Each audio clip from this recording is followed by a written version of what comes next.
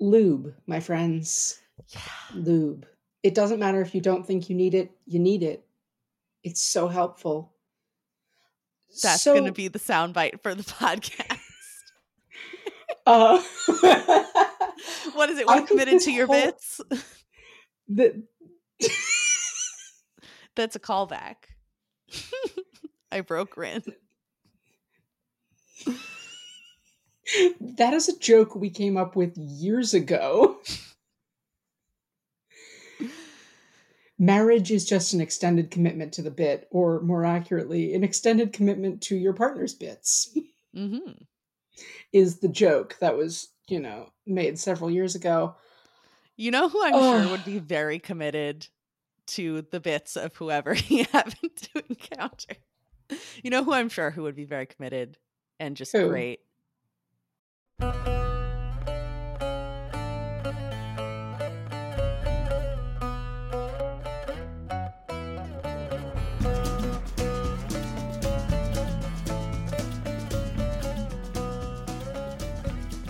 Fucking Aragorn, the only person that I care about talking about in this episode. Okay, so for our listeners, although at this point, if you're listening to us here in episode 4, you probably know what we're about. Welcome back We're to yet about one another thing episode. only. Welcome back to yet another episode of The Fandom Apprentice, the podcast where two queer best friends talk about Fellowship of the Ring at this current moment. We'll talk about other things at another point. I'm Rin. I'm one of your hosts, and I have read Fellowship before. I'm Sam. I'm the other one. I have not, but I am simply loving it, especially this week. So, yeah, do we have anything else before we get started? I don't think there was anything left over from last time. There are other No. things that happen in these chapters. I know I have sort of a one-track mind at the moment, but these I'm a these were a man with a good couple of one-track chapters. mind. Yeah, they were good. This episode will also be so much shorter than our previous episode. I'm so sorry, dear listener. Or not. We Our say voices are that great. now, but So I guess tonight we are rolling into chapter 9 at the sign of the prancing pony. Do you have anything else before we get started, other than we've already established that you would like to take Aragorn off to his dark brooding corner somewhere? me silently nodding is not good for the audio medium, but yes. No, other than that, I think we can just get right into it. Okay, well, in that case, we get started. I feel like we should start counting the Tolkien lore dumps at the opening of a chapter, Mm-hmm. because this is now becoming like, obviously we get Tolkien lore dumps in the middle of a chapter, but to start a chapter with a Tolkien lore dump, I feel like is it's becoming a thing, right? I would agree, yeah. And normally I'm not one for big chunks of exposition, but in this case it works and I don't mind it at all. I actually had something from the lore dump where Hmm. it was talking about the men of Bree and sort of generally what they're like. And it says they're cheerful and independent. They belonged to nobody but themselves. And I assume that means that they're not ruled by some other nation or something. But it does sound like this could be another gay free love colony, much like Lake Town. Well, we'll get more into the gay free love colony in a minute, because I actually have something in my notes that would support that. I am simply thrilled to find out what that will be. Because, they belong to nobody but themselves. They're all relationship anarchists. There is no, mononormativity happening in Bree. They all just really have some good systems in place. Absolutely amazing.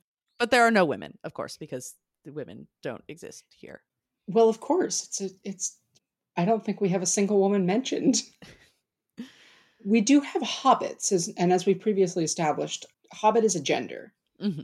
I did want to say, I have in my notes, right at the beginning, it's so easy to read these two chapters as if they are just direct lifted out of a D&D campaign. Yes. Yes. Like these two chapters are structured in the way exactly as you'd see around on a D&D table. Mm-hmm. Like with the lore dump at the beginning, the exposition as you roll into town, Mm-hmm. given by the DM, or at least that's how I DM. Maybe because I came up on Tolkien, but There may be a connection there. Tolkien. I came up on Tolkien, and then later got some DMing tips from Mr. Matthew Mercer. So perhaps, and as he's noted previously, he also was a big Tolkien nerd as a child. Shocker. Gee, it's almost like a bunch of D&D nerds happen to also be into Tolkien and then use that to create D&D anyway. But we get out of our exposition from the narrator, and we get to the gate and the Mm-hmm. gatekeeper. And at this point the DM isn't even making them roll. They're just blowing through with their high persuasion checks. Yeah. Um so I have in my notes here, like, the the gatekeeper is like talking to himself about what he's seeing at the gate. Mm-hmm. And like, I talk to myself a lot. I don't shut up, in fact. Um, but I don't like mutter under my breath around other people because I feel like that's rude, particularly when it's about the other person. I just keep Yeah. that one in my head. Yeah, I generally don't mutter about other people when I am near those other people. I think that's generally considered impolite. Yeah, I do plenty of muttering, just not within earshot when I can help it. That's fair. And after they finish the chat with the gatekeeper, I will actually want your input on what specifically this is referring to, because it could be very sinister or it could be not. After they have their little exchange, as soon as the gatekeeper's back was turned, a dark figure climbed quickly in over the gate and melted into the shadows of the village street. And after that, I just wrote "Nope" in all caps. So, Well, is this we'll our get to friend, that. or is this We'll get to that. okay? Um, but I don't want to blow past this Okay, let's dig into because it. we get the hobbits get pissed about the gatekeeper's attitude, Hmm. and I absolutely love Berry, Mary, I mean, you do love Mary. berries. I love berries. I love fruits of all kinds. You're my favorite Wink, food. wink, nudge, nudge.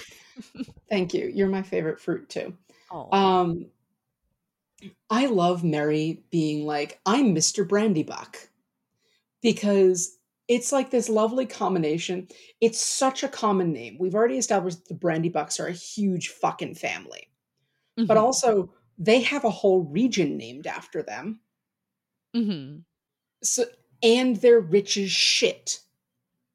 So it's this lovely combination of being like, ah, yes, I'm Mr. Boston from Boston, um, combined with I'm Mr. Smith, John Smith, if you must. Um, and my name is Gates. Yeah, that Gates. Like all in one. Hmm. And I love it. It's such a power move. Yeah.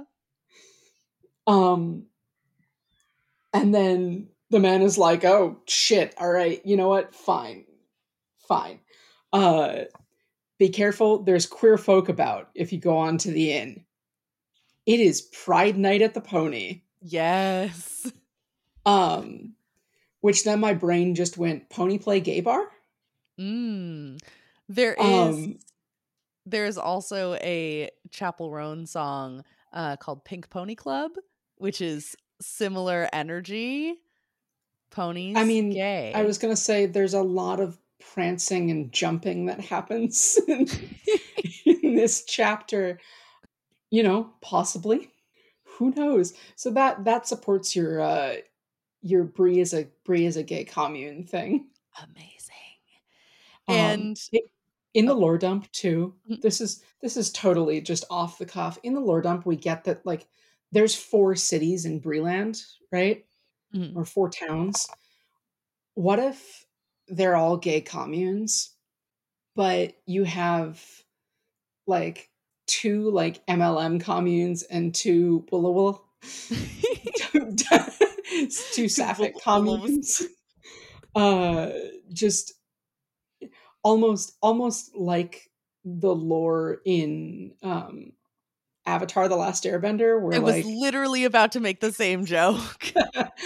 the air temples are either monks or nuns.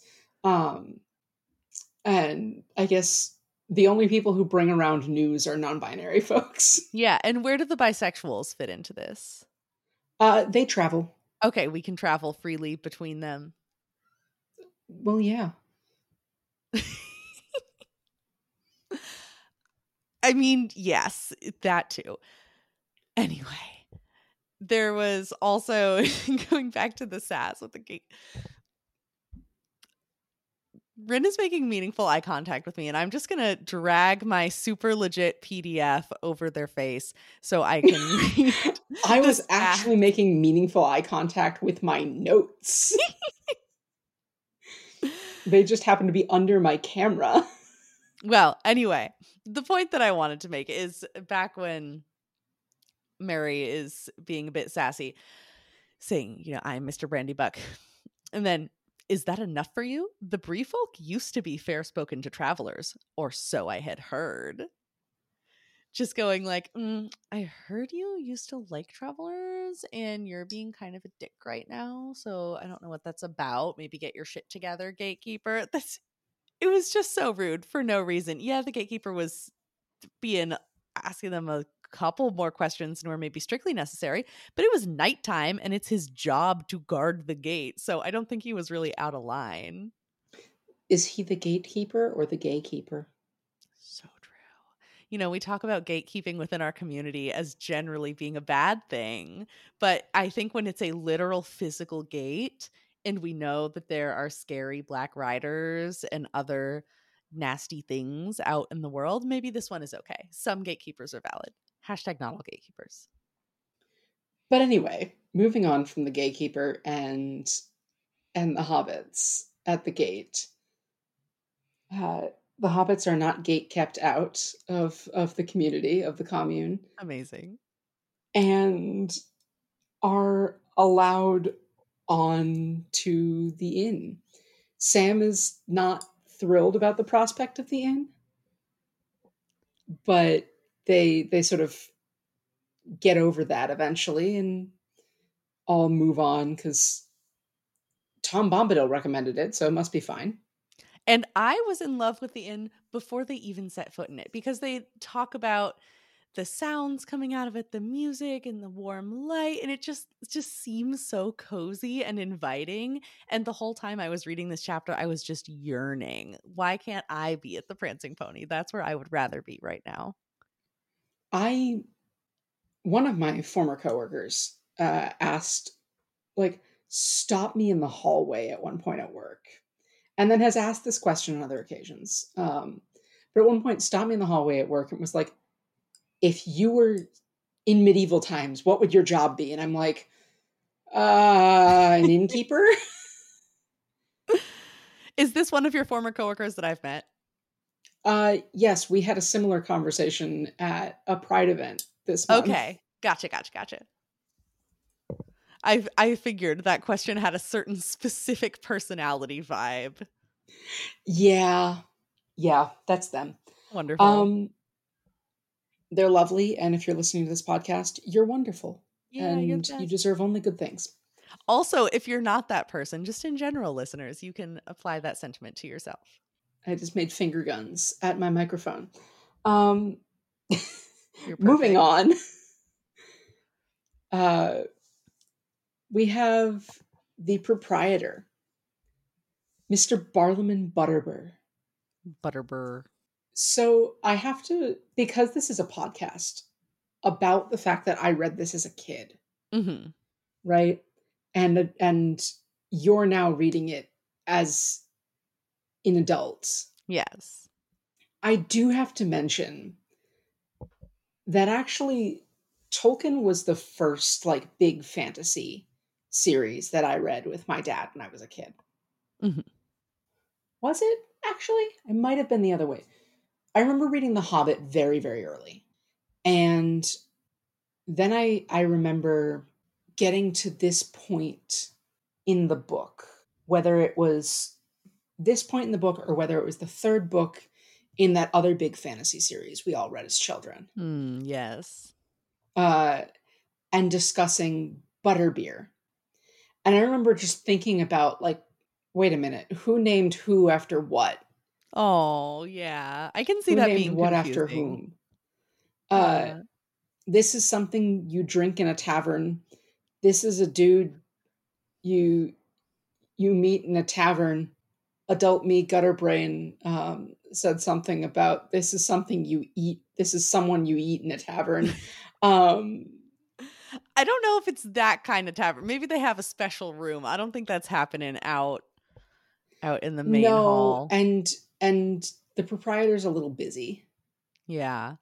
And I instantly loved him for two main reasons. The first was just the frazzled energy of someone working in the service industry. He comes in so hot, just having so many things that he's trying to keep track of at the same time and shouting back and forth and calling who's the other guy? Is his Knob and Bob. Knob? Knob and Bob. Calling back to them, calling one of them a woolly-footed slow coach, which is a great insult. But I felt in my soul that feeling of being in the service industry and just trying to keep on top of everything that's happening. But the other reason that I instantly loved him was because I saw that he was specifically described as short and fat.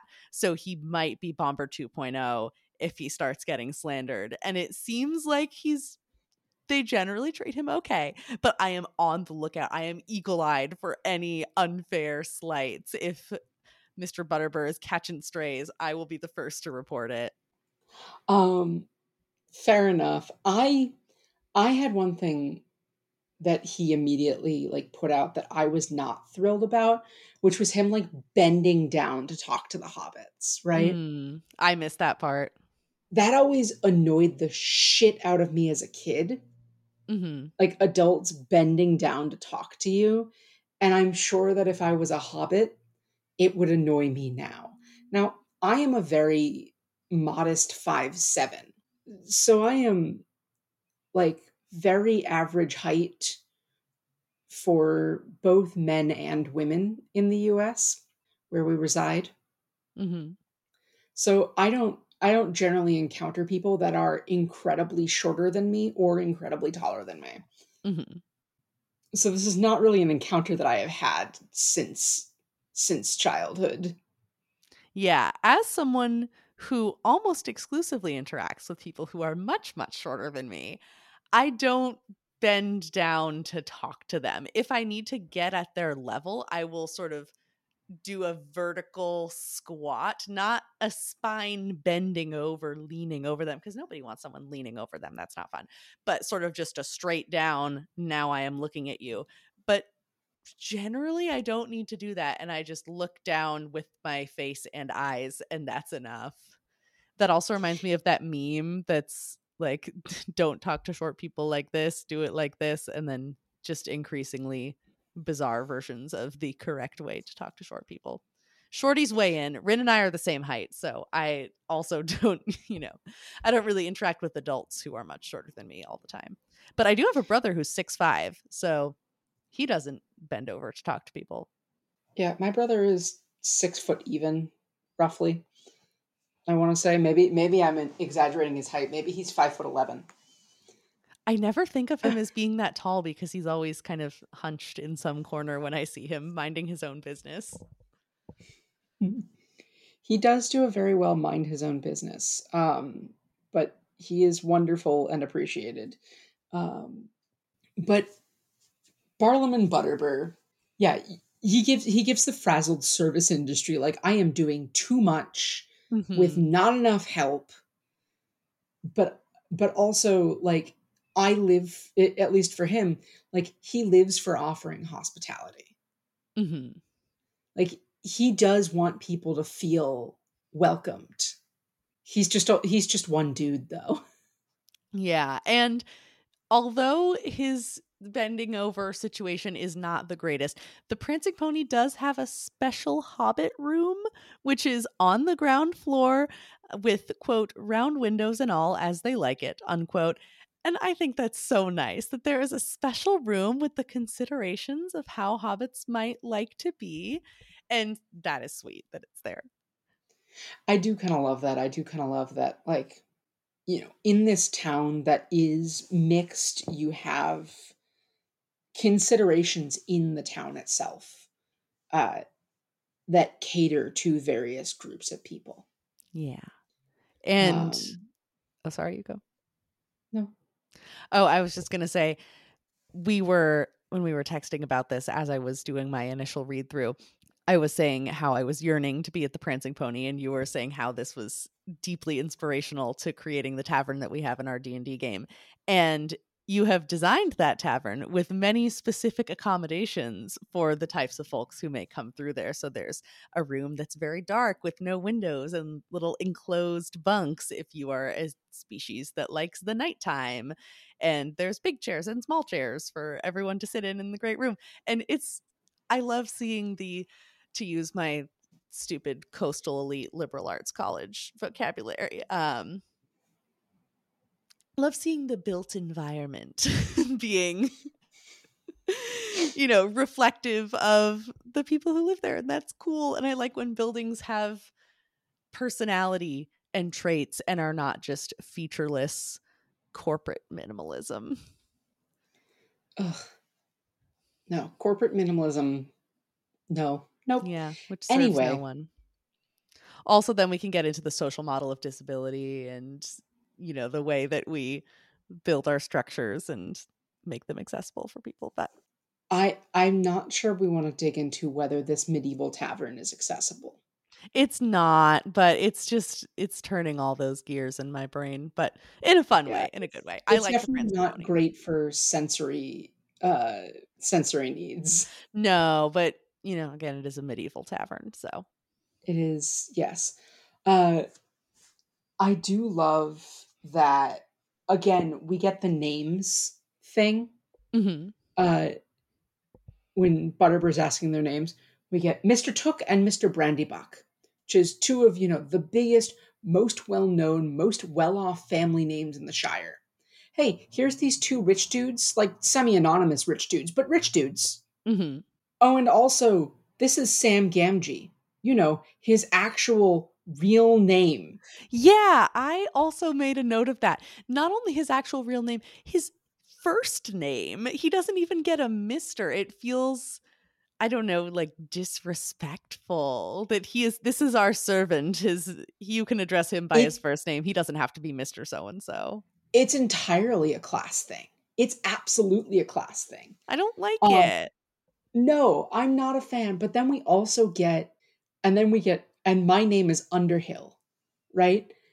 Which specifically, yeah, my name is Underhill. Just that's it. Mhm. It's like you could not shout to the heavens anymore. Hi, I'm traveling under an assumed name. Yeah, you can really tell by that and the glasses with the fake nose and mustache that he's wearing. Gandalf did not provide him with a hat of disguise or anything like that. No. No. He's not tall enough to be multiple beings stacked in a trench coat, but might as well. He's given off that energy.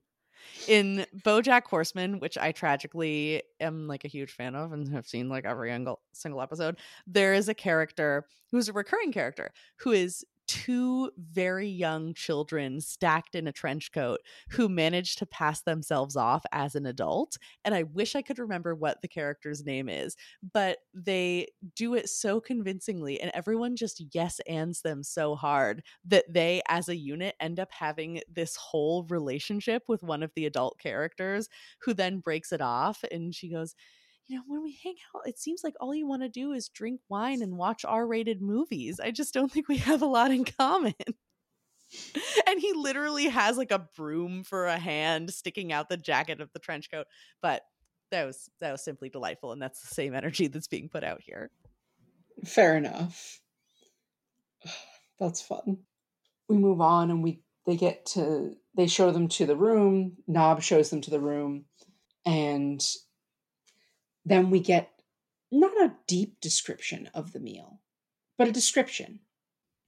We have hot soup, cold meats, a blackberry tart, new loaves, slabs of butter, and half a ripe cheese. Hmm. Good, plain food, as good as the Shire could show, and homelike enough to dispel the last of Sam's misgivings, already much relieved by the excellence of the beer. I think we have the menu for our next Hobbit party. Yes, I had also noted that exact same line, specifically the thing about slabs of butter. I will go anywhere where there is a slab of butter being served to me. That is the only unit in which butter should be presented. I mean, And you can also like if you have like if you have your stick of butter and you cut off a little bit of it, like that's a slab of butter, yeah, but I'm technically speaking. imagining these really big, just a honkin' slab of butter, like an entire stick of butter size. And I like that. And I'm gonna choose to believe that there's just a shit ton of butter on this table. And also, I don't drink beer. I think that it's yucky. But if that was the price of admission to get into one of these meals, I would drink the beer and it would probably be amazing. I am not a heavy beer drinker, but I have learned to appreciate a good beer. Mhm. I'm I'm not an IPA person. I don't like hops, but I like dark ales, and I'm I'm very partial to like a blonde ale type thing as well. Lagers generally too. Uh, so I'll take pretty much any good beer and then slowly sip it like it's a glass of wine. Yeah, because we're both lightweights. I am a super lightweight. Like, if I go out with my spouse, we will share a single glass of wine and not finish it because it's just too much. And this recently happened when we were on vacation. The waitress kind of looked at us and was like, "So you want like the 8-ounce glass of wine or whatever, very small size?" And I was like, "Yes, that is all we need." Yeah. I'm a bit of a lightweight as well, and so I'll have like a drink. I might have two drinks if I'm making it a night. Ooh. Ooh. Uh, and this is like over the course of the night. So this will be Oh, yeah. like at least 3 hours, maybe four. Yeah, my siblings will roast me if I have a drink when I go over to my mom's house and I hang out with them. And they'll go, "Oh, Sam, you're looking a little woozy there. Did you drive by a liquor store earlier? Did you look at a glass of wine?"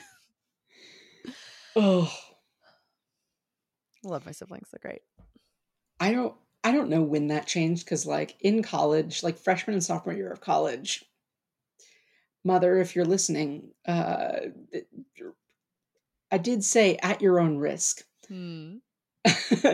um, I could put away liquor like nobody's business, and then things just kind of flipped at one point, and I can't do that anymore. That's probably for the best. It is probably for the best, but food, good beer, a- any sort of good drink, whether Hmm. it's beer, whether it's like good lemonade, a good like homemade soda of any sort, a good anything local, anything that's local. Which, speaking of local, as part of this menu idea, I went ahead and I looked up what the season is for blackberries. Hmm. Blackberries are a late summer thing. Hmm. You get them in July and August. Now, if I'm not mistaken, God, I should know this better because this is like our podcast and everything. I know in The Hobbit they set out at the end of May. Hmm.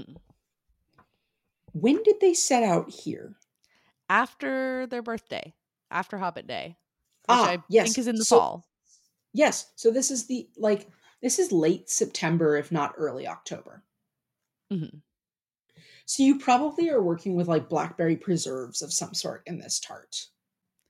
I can see the spirit of our favorite jam man moving through you as you specifically choose the correct term, preserves, for what would be used in this tart. Listen, Tom the jam guy. Uh, If you want someone to tell you the difference between jams, jellies, and preserves, he is your man. He will tell you. that was honestly the greatest farmers market experience I have ever had. So good. We're not sponsored, but No. you know, if you find yourself in the area, If you can if you can figure out what area we're talking about based on that, if that is enough to dox us, then you probably have some things in your life that you can examine more closely than we're figuring out where we live. But anyway, blackberries. blackberries. So, well, because I was thinking about our upcoming Hobbit party, which will take place around Bilbo and Frodo's birthday, Mhm. which is, of course, at the same time of year. So, blackberries are not in season. Mhm. So, it does mean either I will have to get blackberries from the grocery store instead of the farmer's market, or I Boo. will have to get blackberries from the farmer's market and preserve them somehow, um, and then end up using them in the tart. I have also acquired some blackberry wine from a recent trip to Shenandoah National Park because they sell it in the park. And I don't think, it's obviously not made in the park, but it's made in Virginia. So I can bring that along Hey, as well. same. But But anyway, we've gone on a long enough food tangent, like loose food tangent, exceedingly loose food tangent. The next line I have in my notes is uh is it Butterbur? Yeah, it's Butterbur who refers to them as outsiders. yes. And the only thing I can think, because it's outsiders with a capital O, right? The only thing I could think of was the way that the NPCs in Elder Scrolls Morrowind uh, refer to the player character as Outlander the entire time, even if you're playing a Dunmer. Let's not make this official, Outlander. Move along. That was what that made me think of. Amazing. And that ties into Frodo's cover story, which seems to be that he is that he says that he's writing a book. Not totally clear what the book is about, but I was gathering that he's just collecting information about hobbits who live in various places, specifically outside of the Shire, and he was very curious about what the hobbits in Bree are up to. And everyone was very excited to tell him all of the things that they know. Yes, including Underhills who live here, who think Frodo's definitely a cousin. Mhm. So they're not fool. So I guess that accounts for Butterbur not digging into the obviously fake name. Yeah. Also, the fact that his mind is like a sieve, as we learn later. And then, But oh, sorry, yeah, you go. what's your thought?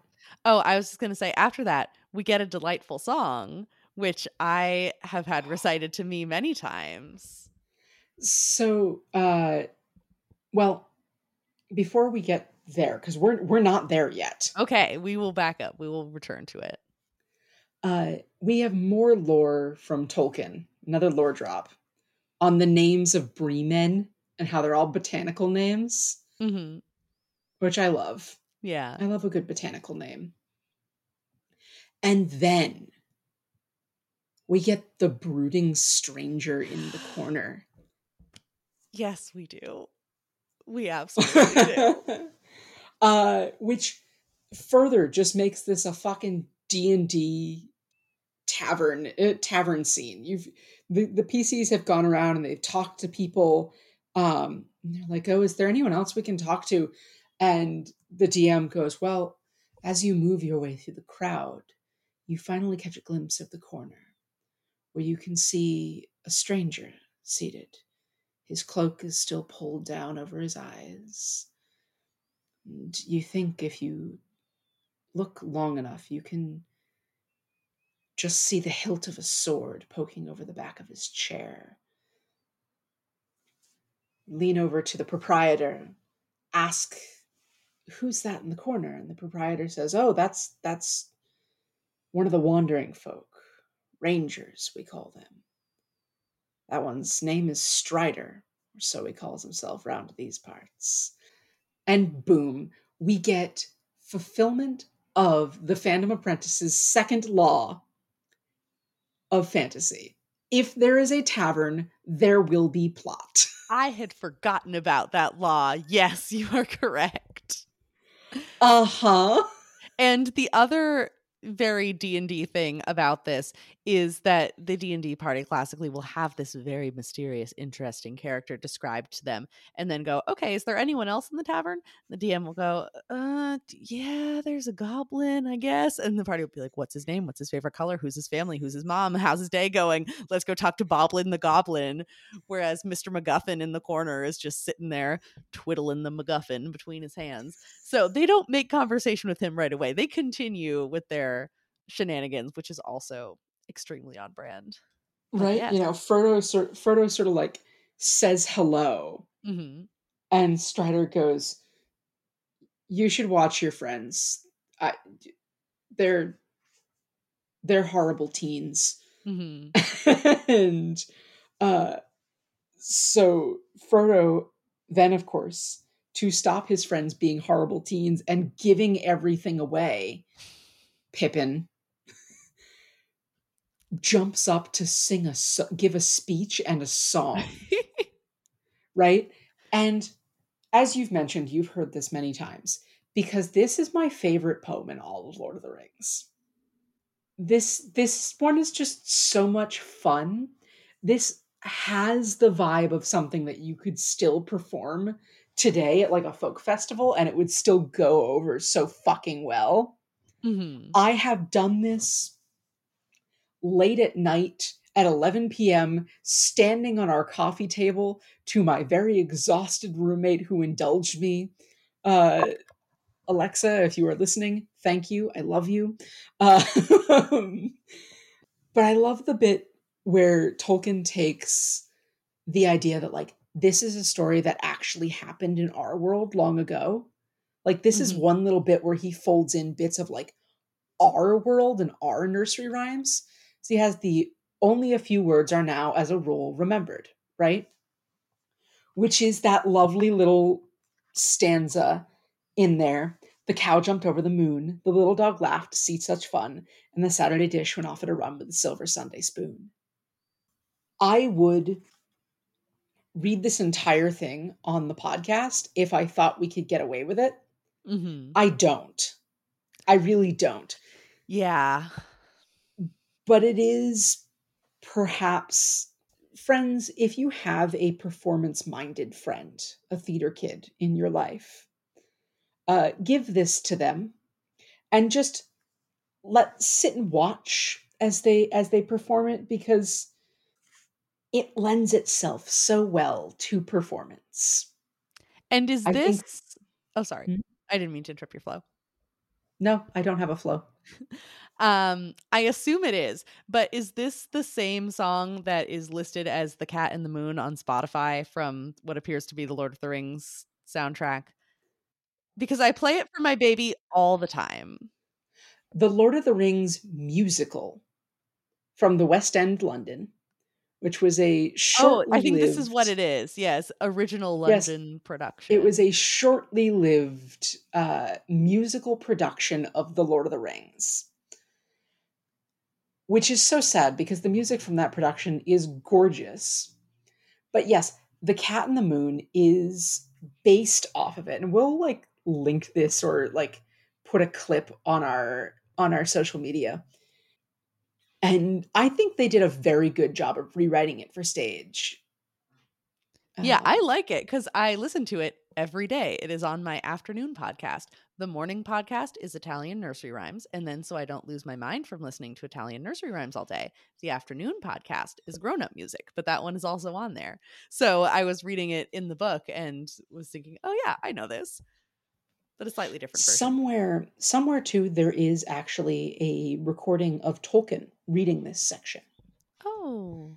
And he has such a gorgeous flow. to it. They also keep a hunted cow as proud as any queen, but music turns her head like ale and makes her wave a tufted tail and dance upon the green. If I can find it, I'll put it in here as a clip. The ostler has a tipsy cat that plays a five-stringed fiddle, and up and down he runs his bow, now squeaking high, now purring low, now sawing in the middle. The landlord keeps a little dog that's mighty fond of jokes. When there's good cheer among the guests, he cocks an ear at all the jests and laughs until he chokes. But fiddle playing friends, the five-stringed fiddle, how common is that? I have a five-stringed bass, which is currently sitting about 6 feet from me in the corner of my room. But I'm not familiar with five-stringed fiddles. I'm familiar with four-stringed violins and fiddles and mandolins and similar related instruments. But anyway, this is it's a gorgeous little tune. It's so much fun. And I think it's just another little piece of like this fun break that they're having in the tavern. And they've been having this sort of this whole time, this whole beginning section, right? They stumble into plot, they stumble into danger. And then they don't quite have a concept of their own mortality yet, the chance that they could actually fail, that anything is actually going to be dangerous to them, right? And so they just fall into these times of fun. They fall into dinners with Tom Bombadil and mushrooms with Farmer Maggot and dancing on the table until they dance a little too much. And Frodo takes a leap when the cow jumps over the moon and puts on the ring. And of course, Strider comes over and was like, that was a bad idea, Mr. Baggins.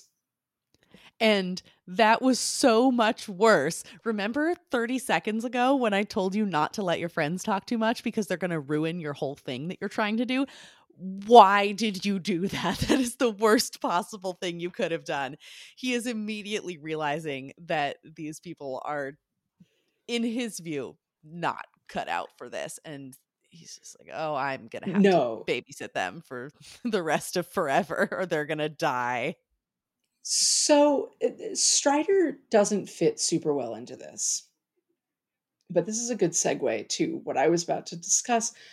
We have a list when we talk about characters, certain types of characters. We have a category, right? That you and I have discussed.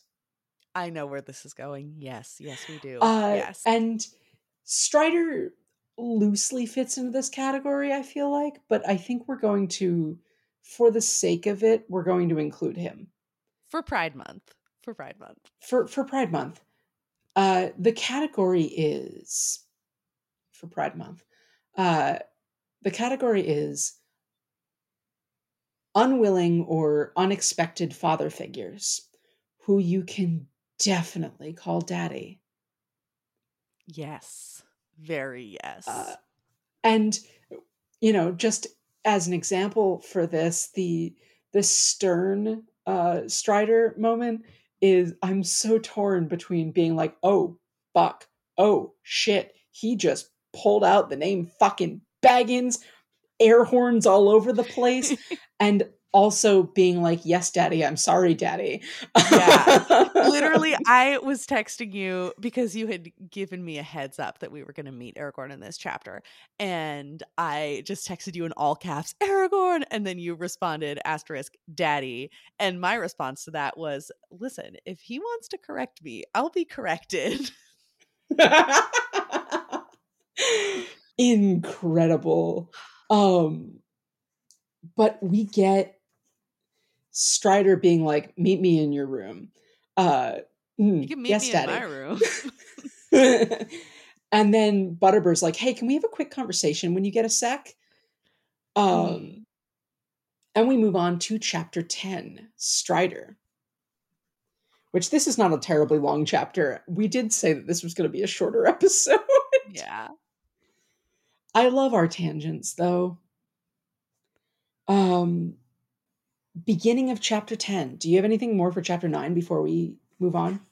Let me check. Usually I denote in my notes when I am switching from one chapter to another, and I didn't do that this time. So let me refer to the text. Yeah, no, nothing else for this chapter, I don't think. Okay, cool. Well, in that case, we move on to chapter 10. Merry is missing for the moment. He'll appear when it's plot relevant. Mm-hmm. And Strider comes and he does the roguish thing where he goes, I'll tell you all you want for a price. Any They're like, price, Strider, name it.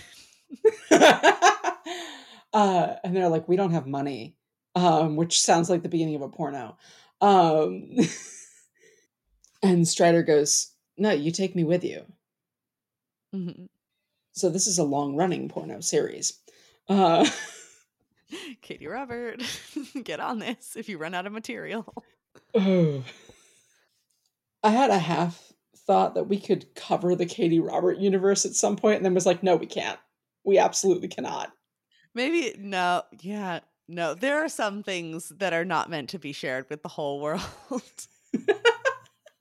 Also, I worry about Katie Robert. She is a machine. I know she has some kind of recurring wrist injury from writing too much. It's hard being a writer. Just give her some peace. Anyway, Strider, he demands to come along, and but he does say, and basically tells them, hey, you guys suck at this, right? Uh, I heard you talking on the road uh, as you wandered with Tom Bombadil, and which, by the way, Strider knows who Bombadil is, Mm-hmm. and clearly is not impressed. Which that just gives us a fun little sort of recalibrates us, because up to this point, Tom Bombadil is clearly the most powerful being that we've encountered. Yeah. And I don't think Strider is necessarily more powerful than this spirit of the land. But the fact that Strider just clearly doesn't really seem to give a shit about Bombadil is like, oh, that's concerning. Yeah. But that is, uh, but Strider says he's the one, he's that shadow that slipped over the gate Okay. after them, right? I slipped over the gate just behind them. Maybe Mr. Baggins has an honest reason for leaving his name behind, but if so, I should advise him and his friends to be more careful. Um, and Frodo goes, well, Mr. Strider might have an honest reason for spying and eavesdropping, but if so, I should advise him to explain it. And I love that Mm. Frodo, clearly confronted with this dude with a sword and potentially nefarious agendas, is still a sassy bitch. Magic makes you dramatic, and Frodo now has access to some magic. Mm-hmm. So, um,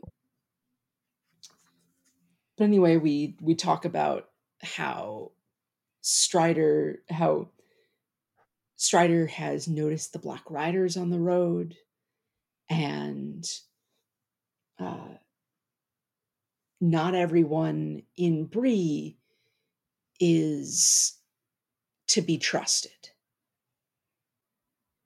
And then says, like, listen, if you guys keep going like this, you'll be dead before you reach your destination.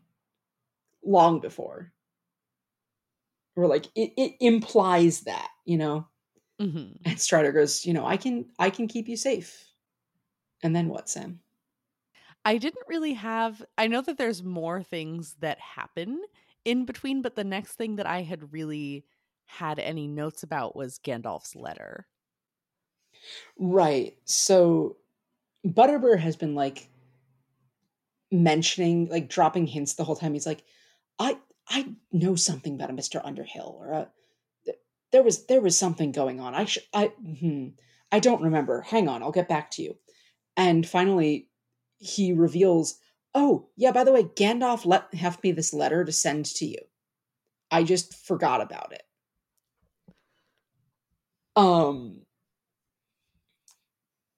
And says, help, tells Gandalf told Butterbur about Frodo's assumed name and says, I want to help.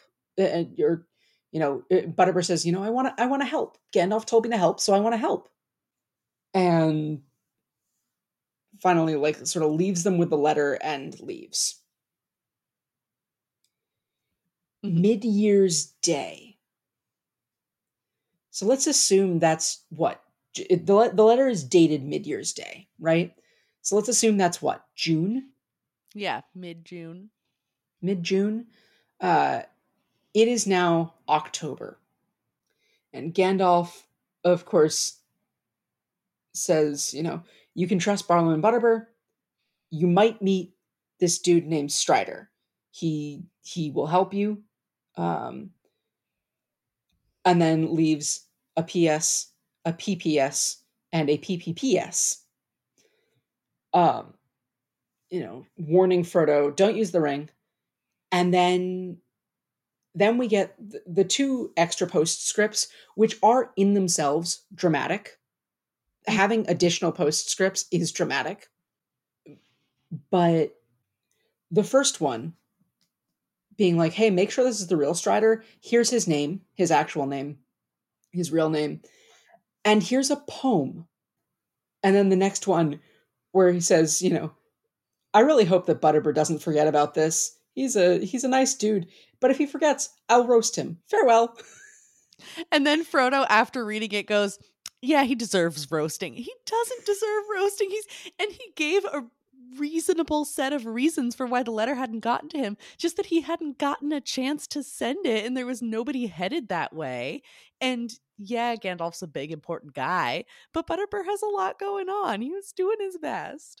And we will get to the content of the letter because there is so much content. But with all the postscripts, the PS, the PPS, the pss, I was like, are you writing a letter or trying to get a cat to come to you with all the pss? And he signs each postscript with the elf rune G. Mm-hmm. Right? So every additional postscript he signs, which is just wonderful. I love it. It's like getting a text from your grandparents. So they address each and send each text. Hello, Sam. Hope you are doing well. Da da da da. Love, Grammy and Grampy. Yeah, it's a text. I can see that it was from you, but it's still very sweet. It's nice. The poem. The most famous poem of ever, that if you know nothing else about Lord of the Rings, you have most certainly heard at least fragments of it. You have heard specifically one line from this poem. And we won't read the entire thing. I'll just read the first stanza. It's just two stanzas of basically two sets of couplets. All that is gold does not glitter. Not all those who wander are lost. The old that is strong does not wither. Deep roots are not reached by the frost. And there's a second stanza which you can go and read for yourself. But obviously the line that everyone knows, all the outdoor girlies and REI members know I feel so the attacked phrase. as an REI member. Know the phrase, not all those who wander are lost. I have socks with that on them that are not Lord of the Rings socks, mind you. They are they have like a compass rose on them. This is such an overused phrase. And I love it so much. My my ex, who I adore very deeply and we're still very good friends, gave me a gift at one point. She adamantly has not read Lord of the Rings. Does not want to. But gave me a set of pictures, a big multi-frame photo frame with pictures from our travels together, because we lived in separate places in Europe for a while and would meet up all over. And in the center it says, and she put this in there herself, as not all those who wander are lost. That's very sweet. Just, and it just goes to like show, like, this is such a well-known phrase, right? And all that is gold does not glitter is also fairly well known. That piece, it finds its way in a slightly morphed form into the lyrics of Led Zeppelin's Stairway to Heaven. I was going to say Smash Mouth's All Star. That too. That's I less. guess you're right. That's where my mind went. I mean, Led Zeppelin, they draw a lot of lyrics from Tolkien. Oh, They I have a didn't know song that. called Misty Mountain Hop. Damn. And they have lyrics at one point in one of their songs. It's Gollum and the evil warg crept up and slipped away with her. Mm. It's literally it's their lyrics are filled with Tolkien references. That's such nerd shit. I love it. It's wonderful. And they are one of the most famous fucking bands of all time. Mm-hmm. Like, everyone knows Led Zeppelin. Or I hope everyone knows Led Zeppelin. I love Led Zeppelin. I will confess, this is me with the Griffin McElroy meme of I don't know something and I'm too afraid to ask. All I know is they're a band and they're really famous. I'm sure I've heard their songs before and would recognize one if it was played for me, but I know literally nothing about Led Zeppelin. You could tell me anything and I would have no way of knowing if it was true or not. One of their other big ones that I'm sure you've heard is Immigrant Song.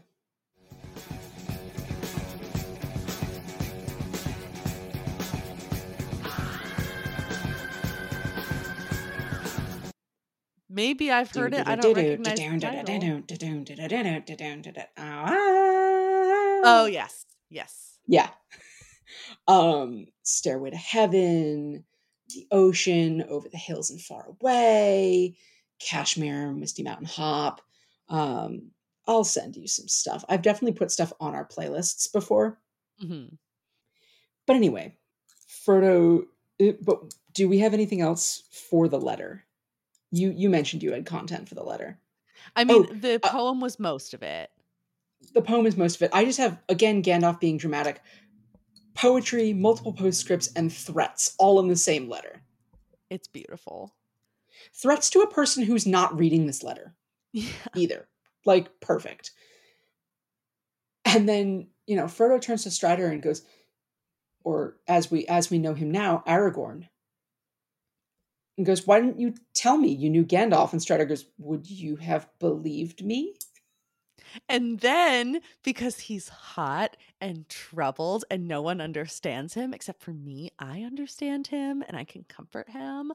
He does say, basically, I hoped that you would like me for me. And, quote, a haunted man sometimes wearies of distrust and longs for friendship, unquote. Ugh. He longs for friendship. Maybe he longs for more. Who's to say? But he's troubled and he just wants to make a good impression on his own, and I love him. But there, I believe, my looks are against me, he says. And then Pippin says they are at first sight at any rate, which is implying that his looks are not good. I'm sure his looks are fucking spectacular, Pippin. You shut the fuck up. Listen, he probably needs a bit of a bath. But that's part of it. They have to be grimy a little bit. They have to be a little grimy. But then again, I mean, I am somebody who has spent time in the backwoods, and you are married to somebody who enjoys spending time in the backwoods. You know that after several days out in the woods, you get a little gross. Yeah, I do not. My darling spouse used to work with horses for quite a while, and they would have to do a full cleansing before, like, sitting on our bed. But, you know, if Aragorn rolls up to the inn and he's a little gross and he's a little nasty, maybe he needs to take a bath in one of those big old-timey tubs, and maybe you have to bring him some hot water and maybe a little snack, maybe a little tub drink, and then you're in there and it's very intimate and it's a very warm and soapy, and then whatever happens happens. There's only possibility. There's no limitations. And or we can, much like Yaskir and Geralt, rub chamomile on his lovely bottom. Oh, now I'm just I haven't seen or played The Witcher, but I do know there's that one gif of Geralt in the bathtub, and I'm just gonna go look at that later for personal reasons. Anyway, we have Strider sort of does the same thing as Gandalf, where he goes, like, if I wanted to, I could take the ring from you and use it. Just to sort of like, I think both Strider and Strider has clearly learned from Gandalf, right? Mm-hmm.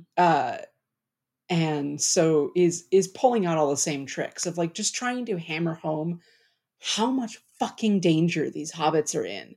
And the hobbits aren't getting it yet. Mm-mm. No. But anyway, Strider says, I look foul and feel fair. Is that it? All that is gold does not glitter. Not all those who wander are lost. And Frodo says, oh, wait, the poem was about you? Yes. Yes, it did. It was in the postscript about Strider. Listen, I don't know how much they teach about poetry in Hobbit school and interpreting context. But he says, but how did you know they were in Gandalf's letter if you hadn't seen it? And he goes, I'm Aragorn, and those verses go with the name. And he draws out the sword that was broken, which is another one of the lines. Renewed shall be blade that was broken. And says, like, I can't use this sword now, but the time is near when it shall be forged anew. And looks kind of to Sam, and Sam says nothing. And he says, well, with Sam's permission, we'll call that settled. And I love it. Oh, one of the lines before this says, where he's trying to convince them how much real danger they're in. Mm-hmm. Because, fortunately, I am the real Strider. I am Aragorn, son of Arathorn, and if by life or death I can save you, I will. Perfect. So good. I had that highlighted as well. Amazing. But they're doing all of this, and then Merry bursts in. Mm-hmm. And goes, oh, by the way, there's Black Riders in the town. Yep. And gives this rambling explanation, then goes, wait, who's this dude? And I love that Tolkien can be verbose when he needs to be, but he does know how to edit. Mm-hmm. Because, like, he could absolutely have given a whole fucking recap here, even though we just read it. Yeah. And I have met authors who would do that. I'm currently reading a series by an author who does that on far too many occasions. But they just kind of say, oh, this is a friend of Gandalf's, we'll explain later. And then they say, oh, they gave Merry the whole story. Yeah. And I appreciate that, because there is a book that is actually our book club book for this month, which I don't know if you've started yet, but it's a very light, breezy, sapphic rom-com. Nothing that's really difficult to keep track of, but very frequently something will happen and then the author will immediately summarize, the character felt this way about what happened, or this is what happened. And I go, yeah, I know, because I just read that scene 3 seconds ago. You don't need to summarize it. There's not really a whole lot going on for me to forget. If it's something like this where there's a lot of intricate details and moving parts, I don't mind being reminded because, as I've mentioned before, I am representation for not very close readers. Sometimes we forget things, and that's helpful. But it really has to be done skillfully in order for it to not just feel kind of patronizing. Anyway, yeah. And I know people complain about Tolkien writing too much exposition, but there are times I think when he he clearly knows his craft. He has clearly chosen what's going in here. Mm-hmm. And at least he's not waxing poetic about the Parisian sewer system. So with Mary's warning and Nobb's help, they decide to all stay with Strider for the night And I would and love put to. disguises. Oh, sorry. Hmm? They put disguises in their own bed so as to throw off the scent. Mm-hmm. And what was your thought? Oh, I was just going to say that is what Nobb's help was, is that he is a true ally and made like kids sneaking out of their parents' house for the night, little dummies in their beds, and ruffled up the covers to make it look like they were sleeping in them. He really, I'm not sure how much of a difference that's going to make, but he really gave it his all. He really did. And they fill Mary in, and then they go to bed. And Strider keeps watch. And that's where we're going to pick up next time, unless you have anything else to leave us with. Yeah, I mean, just briefly, we kind of already knew this, but we do have it confirmed that Gandalf is definitely missing. Aragorn has not heard from him. Yes. Nobody's heard from him. So this is not just he is avoiding the party specifically. Something is definitely up with Gandalf. Oh, and Strider says, you only know Gandalf through like little tricks and shit. Gandalf is so much more than that, and you'll get there eventually. You'll learn. Mm-hmm. So I think that raises the stakes on Gandalf. The fact that we know that, oh, he's actually so much more powerful than we think, and also he is uh, definitely missing now. That's not good. And also, So, oh, sorry. nope. Oh, my other little thing was just going to be imagine how soundly you would sleep with Aragorn watching over you, just standing guard at your room. I would feel so protected. I would feel so safe, like a little baby bunny in a nest. It would be good. I I know that wouldn't. no, you wouldn't want to. Well, I mean, it would be kind of weird to like be stared at, but I don't I would feel like people protected. watching me when I sleep. Yeah. Yeah, that's fair. I'll take him I'm then. fine curling up next to him. That's a whole different story. But watching, no. Mm, that's fair. Is that all we've got for these couple of chapters? I think so. I think we've hit everything that was in my notes. I was just really excited to meet Aragorn. I felt a deep kinship with every 12-year-old girl and lesbian and closeted bisexual man and every other person who has had some kind of profound awakening when encountering Aragorn for the first time. And I'm already pretty awakened. I am a fully grown woman who is secure in myself, but still just that moment being like, oh, okay, hello there. And this is not even in a visual format. So when we get to the movies, I'm just going to lose my mind. But Oh yeah, it's wonderful. He's the perfect grimy man. I just want to be at the Prancing Pony eating cheese and slabs of butter. It just sounds lovely, minus all of the scary quest stuff. But Yeah, yeah. But this means next time we will be finishing book one. As I don't know if we've discussed that Tolkien divided Lord of the Rings into 6 books in 3 volumes, mhm. which means we will be finishing book one with chapters 11 and 12 next time. A Knife in the Dark and Flight to the Ford. Ooh. So we will cover those next time on our lovely podcast, The Fandom Apprentice. That's an outro. If you like what you've heard over the last almost hour and a half, my sympathies. I did say we were going to make this short, and we didn't. But if you like what you've heard, you can check out our backlog of episodes, which is ever growing.